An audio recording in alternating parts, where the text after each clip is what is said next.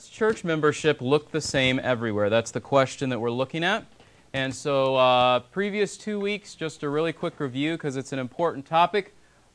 Just what we already have up here on the whiteboard.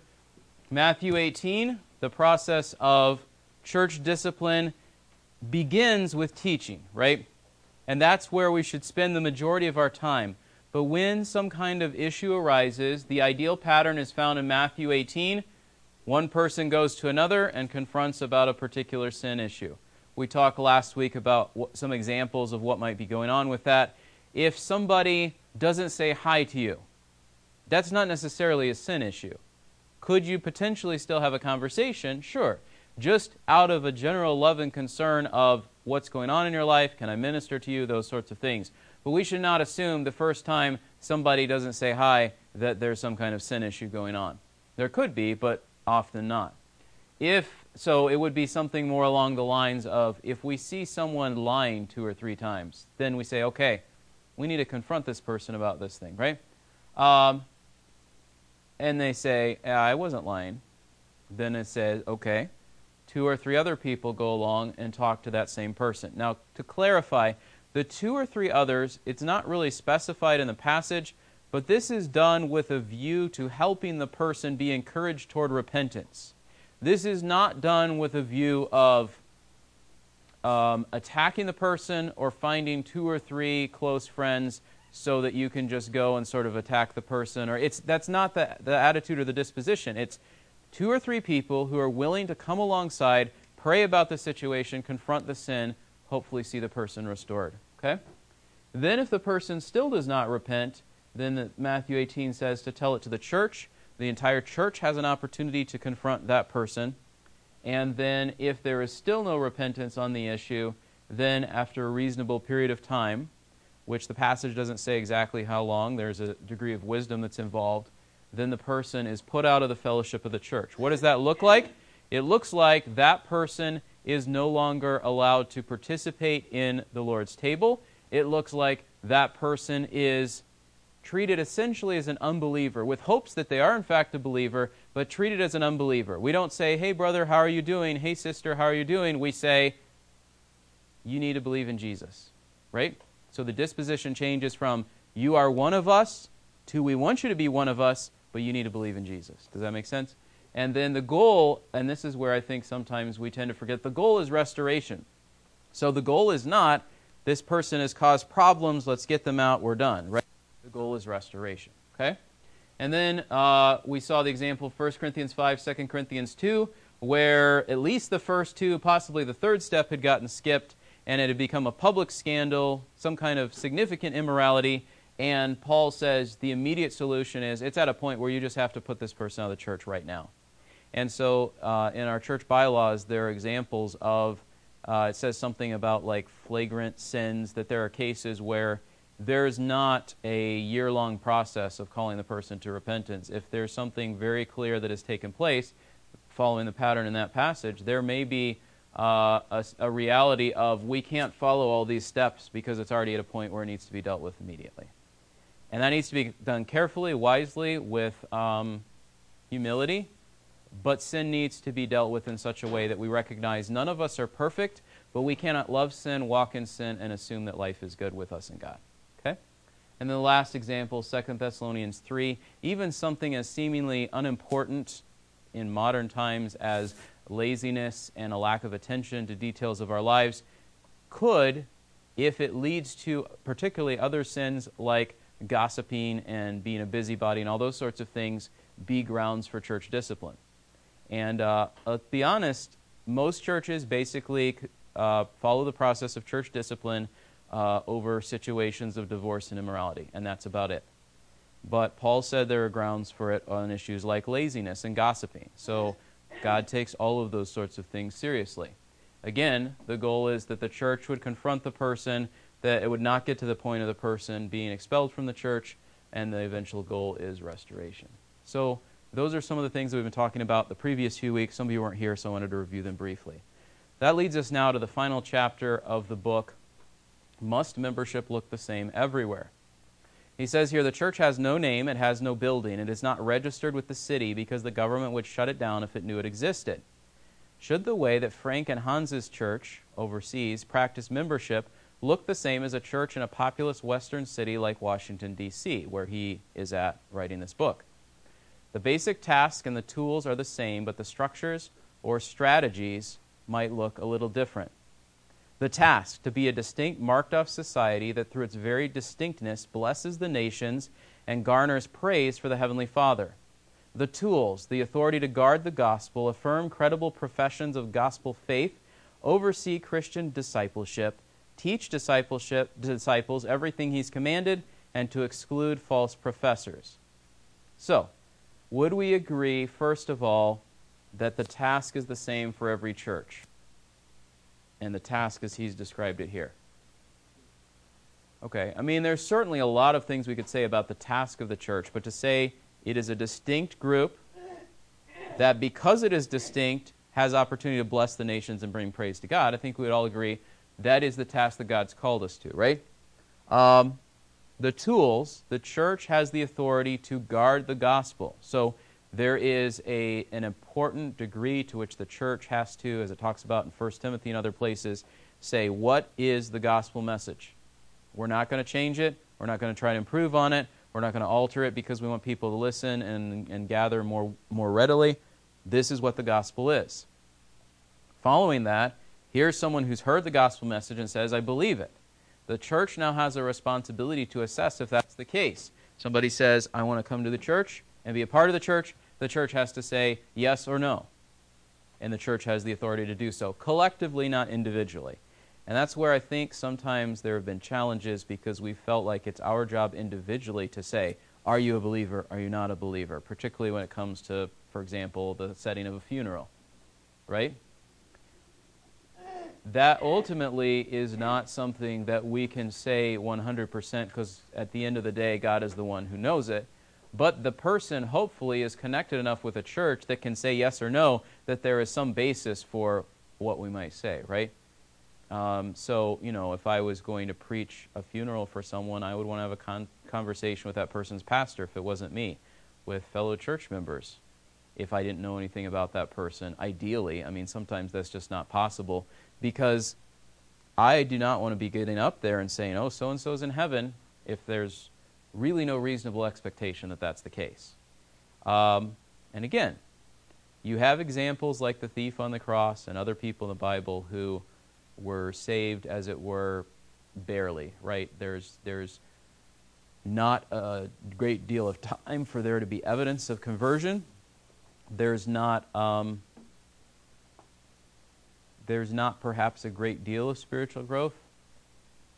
And in those cases, I think we have to be a lot more tentative in the sort of things that we say, right?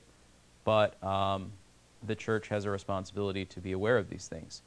The idea of teaching disciples everything He's commanded. Is every church supposed to do that? Yes, right? Here's what is laid out in the New Testament, and for that matter, in the Old Testament is the foundation of it. Here's what God wants you to do.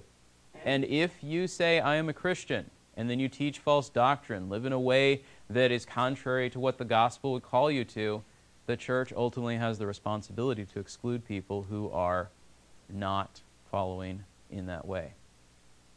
He says then, membership will look the same everywhere because all churches dwell in precisely the same context, enemy territory. So he's saying on the one hand, membership will look the same everywhere. At its core, we are outposts in enemy territory. So how does the idea of the church being in enemy territory affect how membership looks? Consider issues like easy believism or my parents go to church as threats that undermine true gospel-based salvation experience. And we could think of other ones too, but how does the fact that we're in enemy territory affect our view of membership? Bob? Lots of wolves in sheep's clothing. Okay.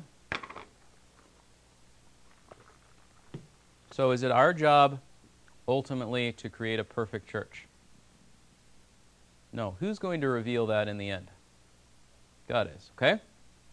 So what should that drive us to, first of all? His Word and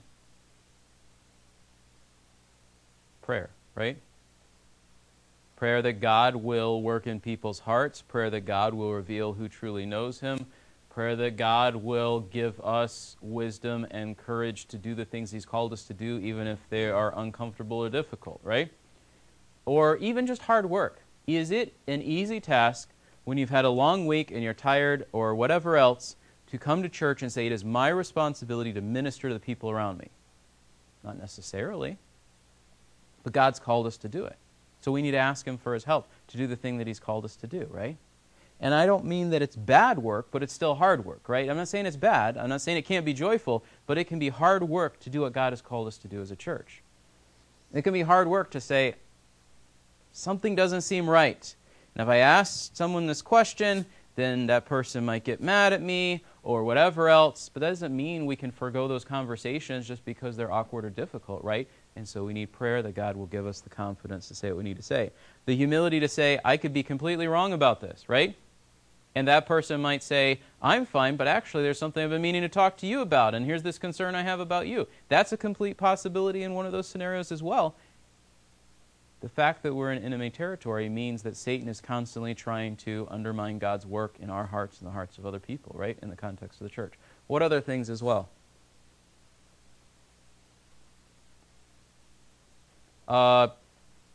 Flip over to Acts 20. Maybe this will be helpful on this question.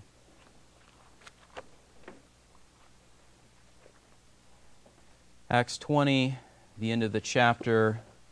How about verses 29 and 30? I'll read those for us. Acts 20, 29 through 30. I know that after my departure, savage wolves will come in among you, not sparing the flock. And from among your own selves men will arise, speaking perverse things to draw away the disciples after them. Therefore be on the alert, remembering night and day for 3 years I did not cease to admonish each one with tears. So where do the threats come from?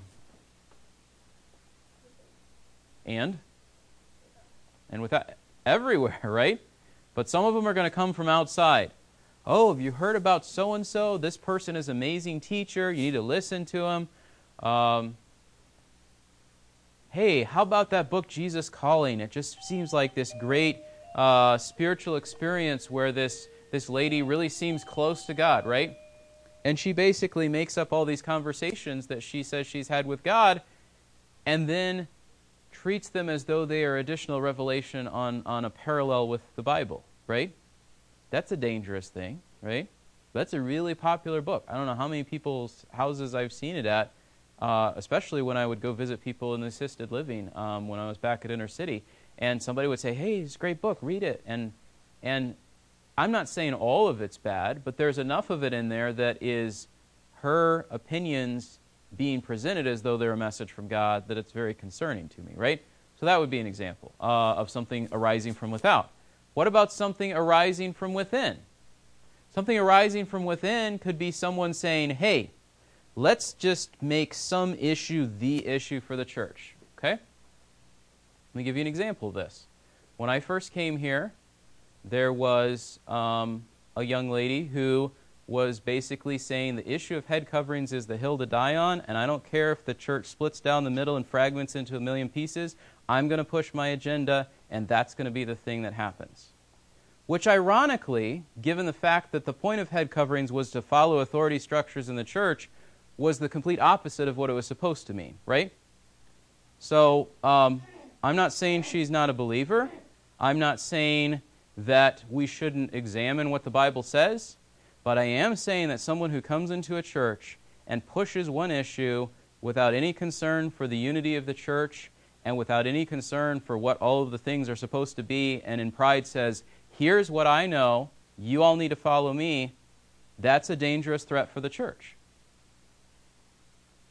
And you can agree or disagree with how I interpreted some of the passages that were the occasion of her leaving, but what it comes down to is this. Here are 3 potential interpretations of the passage. We have to do what it says because it's a command for all time. We don't have to do what it says because there's a command for their time. There's a principle that we need to follow that applies across a variety of cultures. And that third position is what I tried to present to you. And the response that I received was, she told me, well, I think you're blaspheming God to say that, right? To which I said, you can't be here. We cannot undermine the unity of the church because you've got in your head this is the issue. Now, is it an issue to consider? Absolutely. Are the authority structures in the church and roles and all those, should we think about those things? Absolutely. What is the church about? The church is about the gospel of Jesus Christ. And if people are off fighting over secondary or tertiary issues and forgetting about the gospel, then we're exactly like the Corinthian church that says, I follow Paul, I follow Apollos. I think that we should speak in tongues. I think that we should prophesy. And instead of presenting what we were supposed to be and do to the world, we are caught up in all of these things that just somebody walks into the church, like the church at Corinth, and they're like, wow, what a great place. That guy's sleeping with his mother-in-law. These people are fighting over here. All these things are going on. How does that help the cause of the gospel? It does not, right? So these are the sorts of threats that we have to be aware of. We are in enemy territory. We tend to be complacent in the context of the local church. We're like, this is, and it should be. This is a safe place for us to gather. This is a comfortable place. We know the people there. Yes. But our picture of this should not be, although the context could look externally like a family reunion, right? The picture the Bible uses far more often is, here's soldiers in the barracks getting ready to go out the next time, right? So when we think enemy outpost, we think we are gathering and we are beaten up by the battle. We've got wounds to be bandaged. We need food because we're tired from the fighting. We need water because we're thirsty.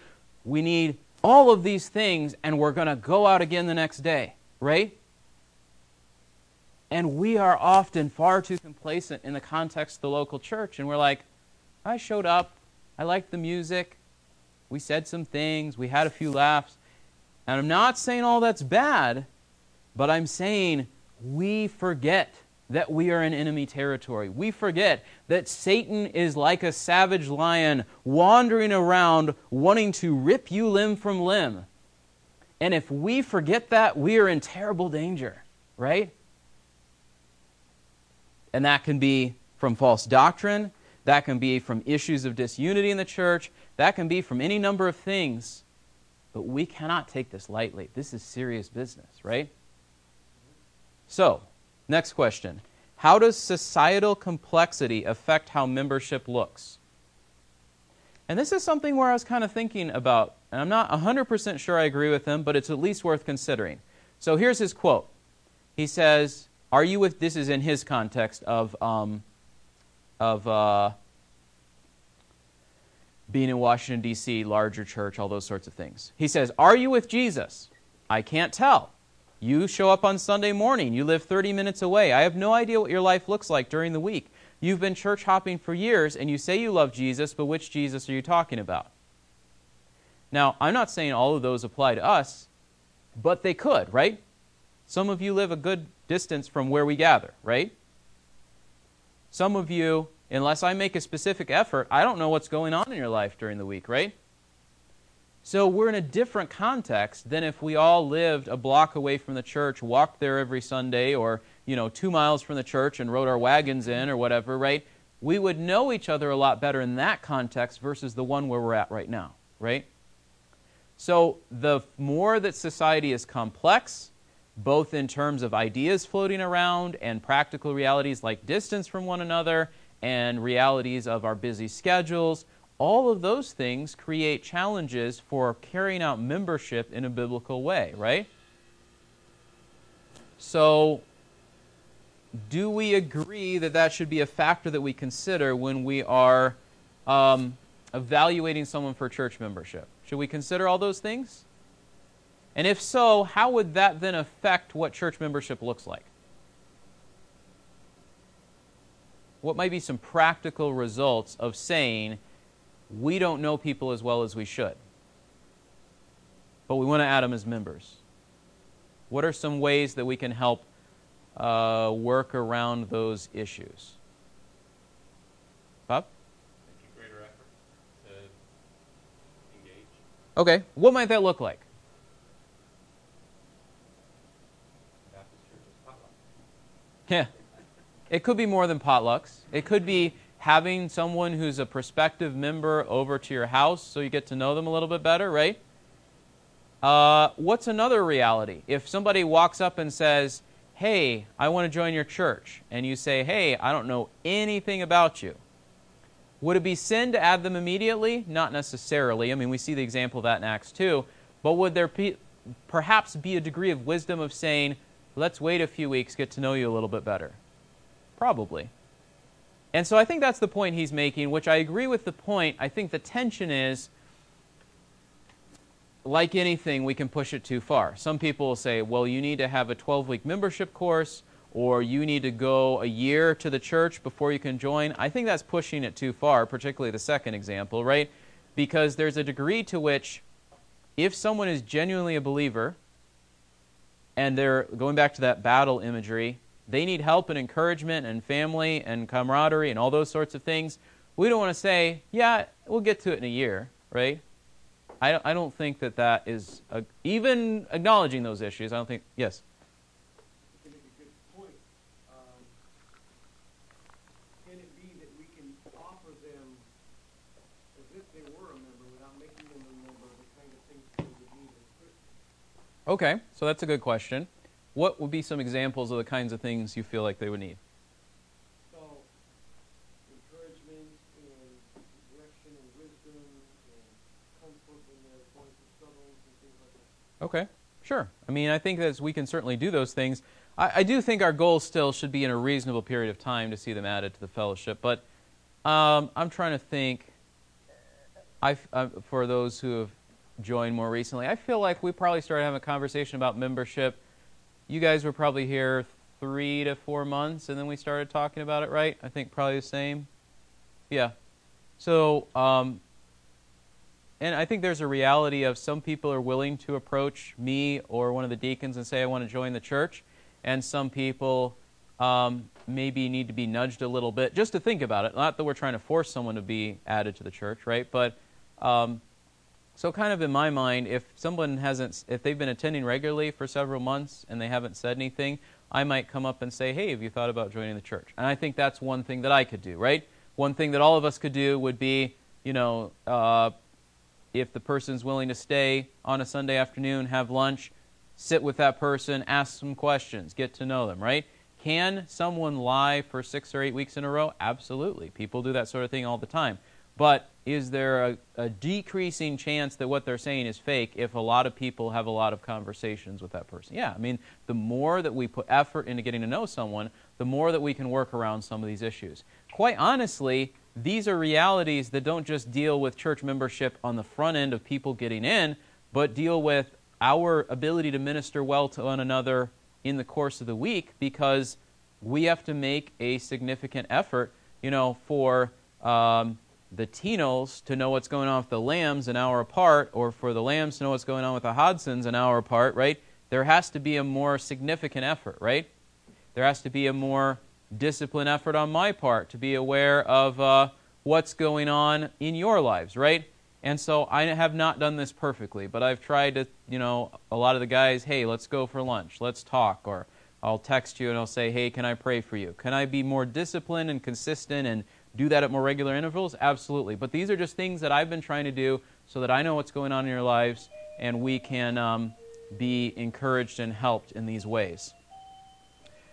A challenge for both in our culture, but perhaps even more in some other cultures, would be this issue of societal favor or disfavor. So that's the next question there.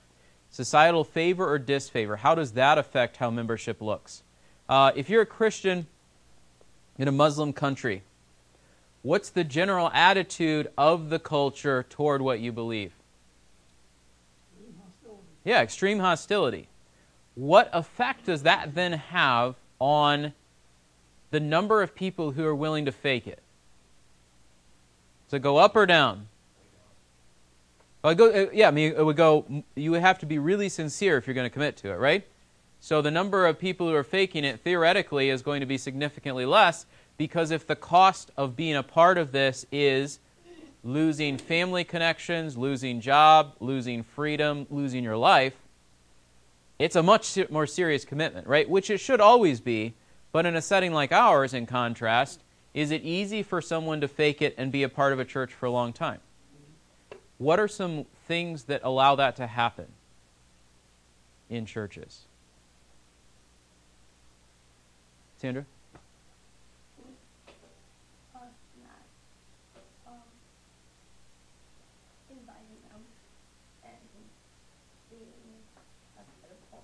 Okay. Okay. Yeah. And this is the first step. Sure. Okay. So we, like Christ, should, hospitable and loving. Yeah. So if we're not hospitable and loving, someone can sort of be isolated over here. Yeah. I've met a number of people who use churches as social membership Okay. for business purposes. I sell insurance. I can use more people. Okay. I'm a contractor. I can get more customers. Yeah. Some churches are more social oriented. Some communities and churches are more social oriented. Okay, yeah. So if someone has this attitude of this is just a place to find more business links and connections, how would we be able to become aware of that? Again, I think it comes down to time, right? Those of you who are married, think back to when you met your spouse and the process of getting to know that person. It involves time, right? It involves asking questions. It involves good and difficult conversations, right? It's not just, hey, I just met you. Love at first sight. Let's get married, right?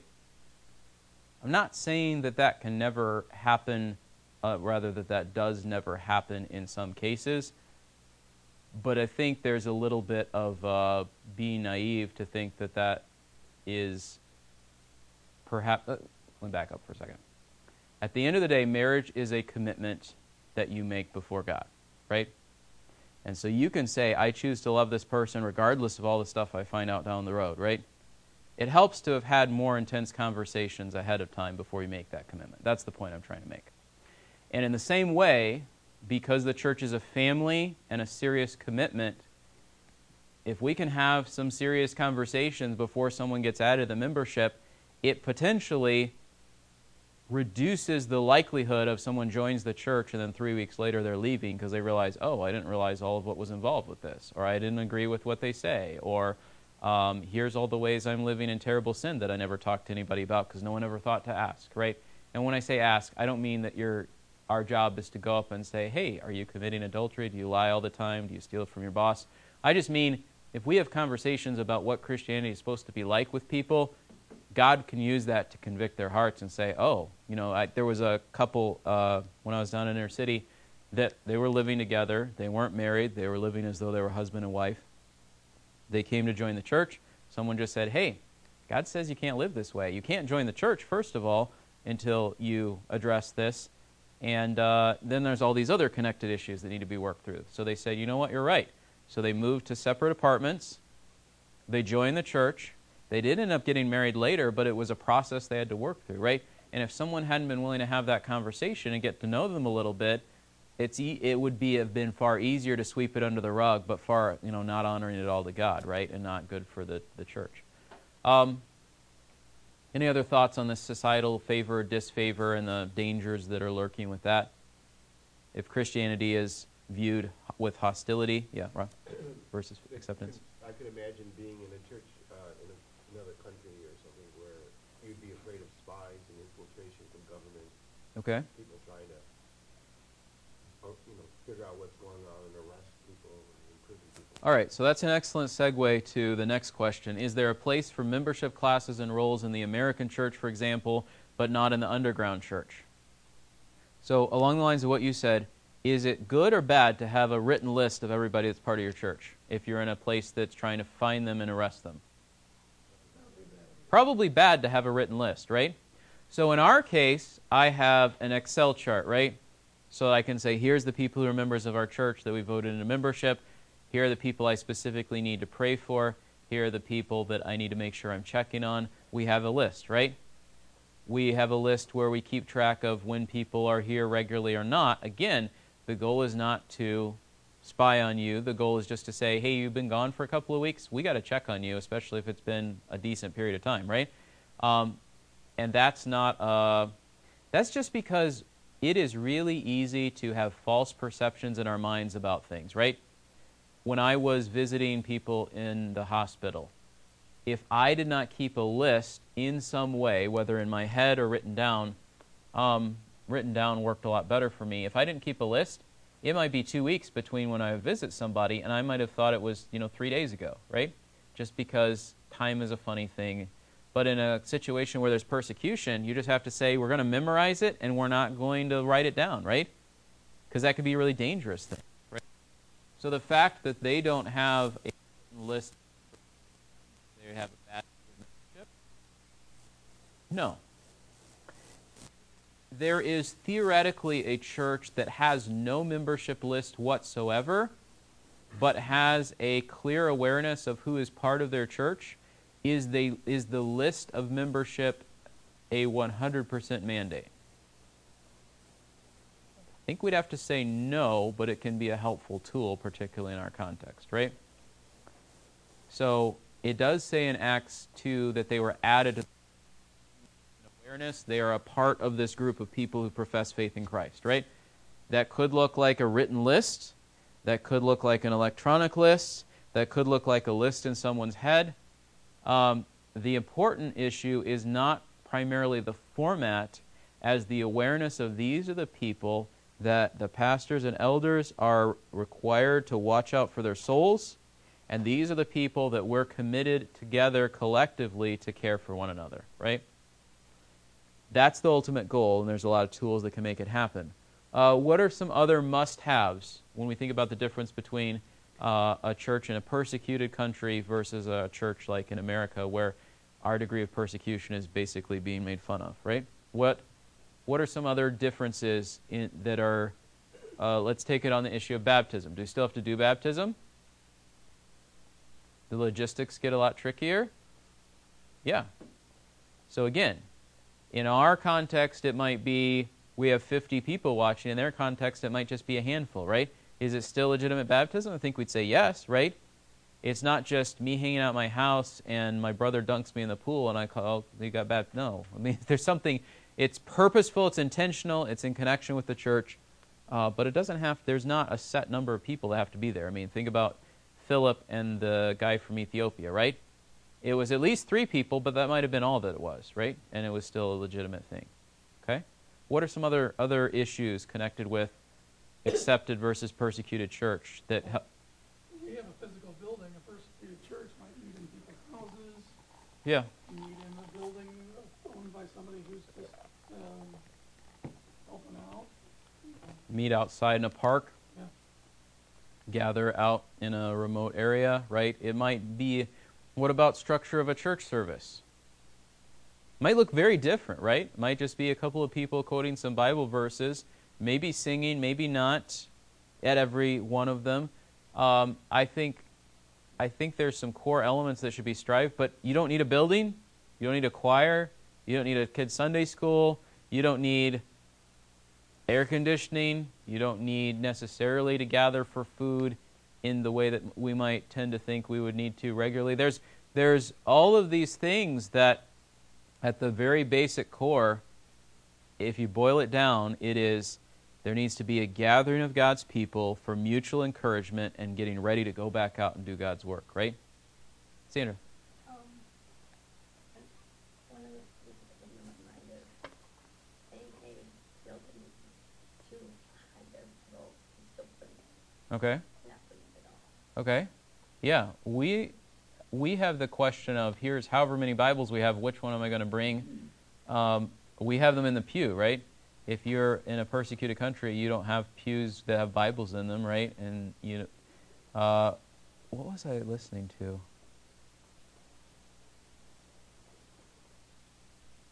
Maybe something. Were you telling me this, Bob? That there were people who had Bibles and they were trying to memorize parts of Scripture. And I was talking with somebody about people who were in jail, right?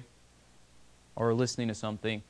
in another country, they were put in jail, and they got fragments of the Bible, and they would memorize them, and then the guards would confiscate them, and then they'd get more of them, and then they get confiscated, and just a very different scenario than we have, right? That was in a book. Was it a book? Yeah. What book? It was either, yeah, it happened in the Scott Smuggler. I think it also happened in,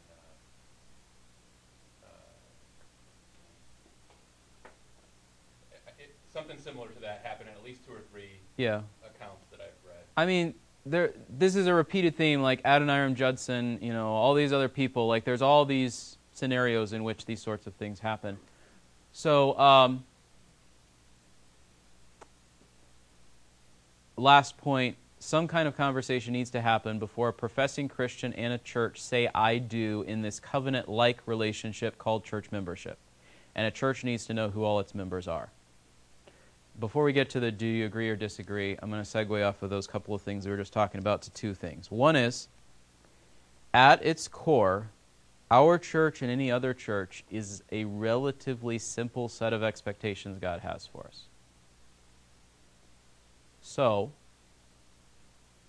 I want to encourage you to continue to pray for what we should do with our church, right? And when I say our church, some of it's the church building aspect of it, but a lot of it is that God would stir our hearts to say these are the essential things we must be doing as Christians. We need to draw close to one another. We need to have a compassionate, ready heart to witness to the lost around us. And we need to be fervently involved in the ministry God's called us to. And so,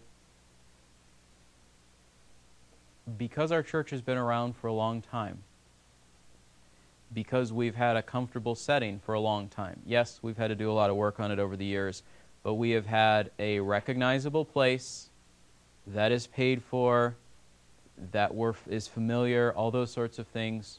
What is easy to happen for churches in that sort of a context is this. We think that we are doing all that God is calling us to do as long as we show up regularly for the services. And God wants a whole lot more out of our lives than showing up regularly for services. And I'm not saying that we should move locations or drastically change things simply so we are out of our comfort zone and having to do ministry in a different way. But I do think it's something we should prayerfully consider. This is not, I think we should do this, but this is me thinking of an example to share with you, right? Every time I drive up to Gary and Beth's house, kids' grandparents, I drive through Pontiac. Pontiac's a needy place. I don't know what churches are there. I know that's where the women and teens that we've been doing the fundraiser for is at. The pregnancy center. I'm not saying we should move our church to Pontiac. But are there potentially places like that in our area? I'm not saying this isn't a needy area either, right? We should be willing to pray and say, what collectively would you put on our hearts, God, as being a group of people who need to be reached that we are willing to pour our efforts into? We say, okay, we're going to pour our efforts into reaching the people who have lived right around this building. All right, what do we need to do to make that happen? Fix enough stuff on the church, spend enough money so that we don't have to do maintenance projects all the time, so that we can do more outreach events in the summer? That's one option, right? Find a different place to meet that needs less maintenance so that we can do all those sorts of things. That's another option.